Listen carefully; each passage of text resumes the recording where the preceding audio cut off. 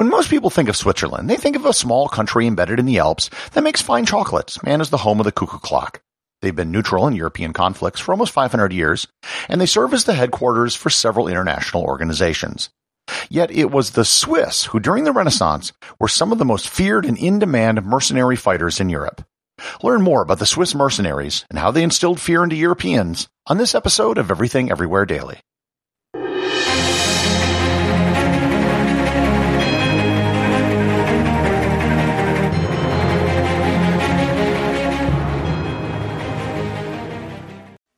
This episode is sponsored by ButcherBox.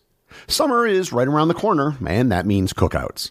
No matter what your preferred food is for a cookout or a barbecue, ButcherBox can help you make it the best. If you want to serve up some hamburgers, ButcherBox has grass-fed ground beef to make the perfect smash burger. Want to cook up some steaks? Well, ButcherBox has that too, with some of the best cuts of steak such as New York strip, ribeye, and filet mignon. Do you like grilled chicken? Well, ButcherBox has some of the best pasture-raised chicken that you will find anywhere. And if you really want to wow people at your next cookout, you can try grilling some of their wild-caught salmon on a cedar plank. Sign up at butcherbox.com/daily and get a special deal. ButcherBox is offering my listeners a free-for-a-year offer plus an additional $20 off. You can choose salmon, chicken breasts, or steak tips free in every order for a year. Sign up today at butcherbox.com/daily and use code DAILY to choose your free for a year offer, plus get $20 off your first order. This episode is sponsored by Heaven Hill Bottled and Bond Bourbon. I recently had the chance to try Heaven Hill Bottled and Bond, and I can attest to its exceptional aromas with hints of caramel and vanilla intertwining with its oakiness, which provide a well-rounded flavor profile. Taking a sip is akin to experiencing a piece of bourbon history firsthand. Heaven Hill Distillery may be America's most quintessential bourbon distillery. Established in 1935 after the end of Prohibition, the distillery was established by the Shapira family and has remained a family-owned distillery to this day. In 1897, Congress passed the Bottled in Bond Act, which set forth strict rules for any bourbon labeled Bottled in Bond. Heaven Hill Bottled and Bond Bourbon goes beyond the stringent requirements of the law by aging its bourbon for 7 years, not 4. The end result is a gold medal-winning bourbon that truly stands out. Available nationally, look for a bottle at your local store. Heaven Hill Bottled and Bond. Heaven Hill reminds you, think wisely, drink wisely.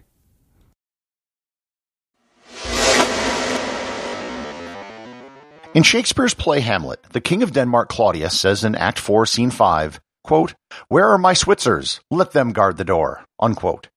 Switzer used to be an Old English word to describe the people of Switzerland. The reason why the King of Denmark had Swiss soldiers is that almost everyone in Europe had some Swiss soldiers on their payroll at one time or another. To understand how this came to be, we first have to understand how Switzerland came to be. In the mid-13th century, what we call Switzerland was officially part of the Holy Roman Empire controlled by the Habsburg dynasty. In 1291, 3 regions in Switzerland, called cantons, established a confederation for mutual defense. They were initially given quite a bit of leniency by the emperor, who recognized the confederation at first. I should note that by this time, the Swiss had already developed a reputation for being fierce warriors. The quasi-autonomy that the Swiss cantons had wasn't long to last. In 1315, Duke Leopold I of Austria invaded Switzerland as part of a larger war over control of the Habsburg throne. The size of Leopold's army has varied greatly depending on the historian you're listening to. High-end estimates place the army at 20,000 men, but lower estimates place it at around 2,000 to 3,000, mostly armored knights on horseback. The most common estimate is around 9,000. The Swiss were relatively poor. Their soldiers didn't have expensive armor. They didn't have a cavalry. The best estimates were that the Swiss had about 1,500 men. By any measure, not only were the Swiss outnumbered, but they were also outmatched. Heavy cavalry was the gold standard for warfare in the Middle Ages. Yeah, there were cases of infantry defeating heavy cavalry, but they were few and far between. If there were odds in Vegas, the smart money would have been on the Austrians. In what became known as the Battle of Morgarten, the Swiss routed the Austrians in one of the most improbable victories of the era. They ambushed them and then tore them apart with their tight formations with pikes and halberds. They also didn't take any prisoners. Despite their success at the Battle of Morgarten, the Swiss refined their fighting technique by adding more pikemen. Here I should explain exactly what pikes are and why they were so lethal. A pike is just a really long spear. The average pike was about 3 to 7.5 meters, or 10 to 25 feet. It was made up of wood with a sharp metal tip. Individually, the pike was a horrible weapon. You'd never use a pike in one-on-one combat. However, when amassed, it became extremely formidable. The Swiss would form up, usually in a square with rows of pikemen. The pikes were so long that several rows were able to extend their pikes forward at once. The pikes were devastating to cavalry as well as to infantry. It was the equivalent of tacking a sharp porcupine. Each row in a pike square would hold the pike slightly differently. The front row would kneel down to hold their pike low. The second row would spread their legs and prop up their pike against their left foot. The third row would hold it at waist height, so it was pointing above the pikes before them, and the fourth row would hold it at about shoulder height. All the pikemen in rows behind them would have their pike held upright, waiting to lower it to take their turn. The use of pike squares totally changed warfare in the late Middle Ages. It offered a low-cost way for unarmored farmers to defeat expensive heavy armored knights. This wasn't actually a novel innovation. It was a rediscovery of a very similar technique used by the ancient Macedonians. The armies of Philip II and Alexander the Great used similar formations with very long spears called sarissas. It wasn't just that the pike was a formidable weapon. It was that the Swiss would train together and fight as a unit from each canton. The Swiss infantry was extremely well disciplined. They could perform complex maneuvers in battle, which was difficult for any army to pull off. It was said that a Swiss pike square could run at full speed, yet remain shoulder to shoulder while in formation. They could attack uphill and also switch the direction of their attack at a moment's notice. Swiss pikes were extremely effective. There was a series of lopsided victories that they had against the Habsburgs who tried to invade. Not only would they win, but they would never take prisoners. They would kill everyone they could get their hands on. This ferociousness in battle became an incredible deterrent to anyone trying to attack. The reputation of the Swiss spread rapidly. In the 14th and especially the 15th centuries, Swiss mercenary units known as Reichsläufer were in extremely high demand, and bidding wars would often erupt between European leaders. They were hired by the French, Italians, Hungarians, and pretty much everyone else in Europe. Machiavelli wrote about Swiss mercenaries in Chapter 12 of The Prince. One of the appealing aspects of Swiss mercenaries is that they were relatively cheap. They didn't require expensive equipment or weapons, and the soldiers were mostly farmers. Moreover, while you could hire individuals or small groups, Swiss cantons would farm out entire units as a source of revenue. You could, in one fell swoop, hire hundreds or thousands of highly trained men ready to go so long as you had the money. Swiss mercenaries weren't only pikemen, although that was their biggest claim to fame. Over time, they adapted their squares to include close combat units in the center of the square as well as crossbows. The success of the Swiss pikes, of course, spawned imitators, as all military innovations do. Pike formations became the basis for pretty much all warfare in the 15th century. There were also other mercenaries that adopted Swiss tactics, in particular the German Landsknechts. They copied the Swiss and developed some of their own innovations, including the use of the large two-handed Zweihänder swords. Men wielding these large swords were basically put in the front lines to break pikes, and then spread them apart to allow other units to move in. The Swiss mercenaries and the Landsknechts became rivals, and the Swiss just thought of the Landsknechts as cheap imitations. If the Swiss mercenaries were the Beatles, the German Landsknechts were the Monkees. As pike warfare became ascendant, there would often be battles with just masses of pikemen on each side. These battles became known as a push of pike. Push of pike battles were unusually bloody affairs, with the winner usually being determined by whoever had the most willpower and stamina, or whoever had the longest pikes. The peak of the Swiss mercenaries was from about 1450 to 1525. And arguably their greatest accomplishment was fighting for Milan at the Battle of Novara in 1513.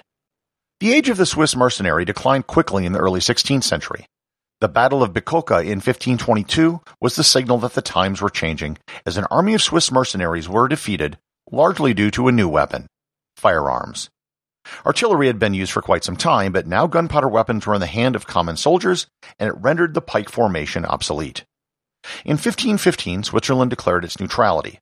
That, together with the changes in military technology, ended the heyday of the Swiss pike mercenary. There were individuals and small units that did serve in other European armies through the 18th century, but they never again had the impact that they did in the 15th century. Now I'm guessing that if you knew anything about Swiss mercenaries before this episode started, you probably knew one thing, and that's something which I haven't yet mentioned. It is the last vestige of Swiss mercenaries still in use in the world today, and you might have seen them yourself if you've ever been to Rome. I am, of course, talking about the Swiss Guard, who serve as the military force for Vatican City. The Pope had hired Swiss mercenaries in the late 15th and early 16th centuries in the various conflicts that the Papal States had with Italian kingdoms and with France. In 1503, Pope Julius II asked the Swiss for a constant contingent of 200 Swiss mercenaries. The units were actually paid for by the German merchant Jakob Fugger, who was probably the richest person in the world at this time and had invested heavily in Pope Julius, and he wanted to protect his investment. The units entered Rome in 1506, which is now considered the date of the founding of the Swiss Guard. For the first several decades, they were an actual military force. The most memorable and horrible day in their history occurred on May 6th of 1527. The Holy Roman Emperor Charles V sacked Rome. Of the 189 members of the Swiss Guard, 147 were killed in a last stand to protect Pope Clement VII. The Pope managed to escape with 42 members of the Guard. With the end of the Italian Wars in 1559, the Swiss Guard shifted to a role as an honor guard and for the personal protection of the Pope. The number of guards, as well as the readiness of the unit, has varied greatly over the last 500 years. By the 1970s, the Swiss Guard was purely ceremonial, wearing uniforms very similar to what was worn in the 16th century, and sporting a halberd while on guard duty. The one change is that their helmets are now made of plastic instead of metal. Since the assassination attempt on Pope John Paul II in 1981, they have been reformed into an actual security detail similar to the U.S. Secret Service, often wearing plain clothes. If you ever see guys wearing dark suits with earpieces around the Pope, they are the Swiss Guard. Today, there are 135 members of the Swiss Guard. To join, you must be a single Catholic male with a Swiss passport between the ages of 19 and 30 years old. You also must have completed Swiss Army basic training and have at least a high school degree. Traditionally, most members of the Swiss Guard have come from the area around Lucerne. Even though most people don't think of the Swiss as being a martial country, there are still remnants of their old military ways in Switzerland today. Military service is compulsory for all males, and there's a very strong militia system with members of the militia storing weapons and gear in their own homes. There's also an extensive network of armories and defensive fortifications located all over the country. If you remember back to my episode on Operation Tannenbaum, Hitler didn't bother invading Switzerland because he thought the cost would be too high. And it all dates back to some 13th century Swiss farmers who revolutionized medieval warfare by learning to fight with very long sticks. Everything Everywhere Daily is an Airwave Media podcast. The associate producers are Thor Thompson and Peter Bennett. Today's review comes from listener Archie Ward over on Apple Podcasts in New Zealand. He writes, "Awesome podcast review by Archie Ward. I've recently started listening to this awesome podcast. I think it's a great educational podcast for people who are curious to know what is and has gone around the world. I'm really enjoying this podcast and hope to see more people writing an awesome review. I've learned so much, I feel like I'm at another school. Keep up the good work, Everything Everywhere Daily. Archie Ward, 12. Thanks, Archie. I have to say this podcast is even better than school. For starters, it's only 10 minutes long. Second, there's no risk of getting in trouble with your teacher. And finally, our rugby team has never lost a match. Remember, if you leave a review or send a boostagram, you too can have it read on the show."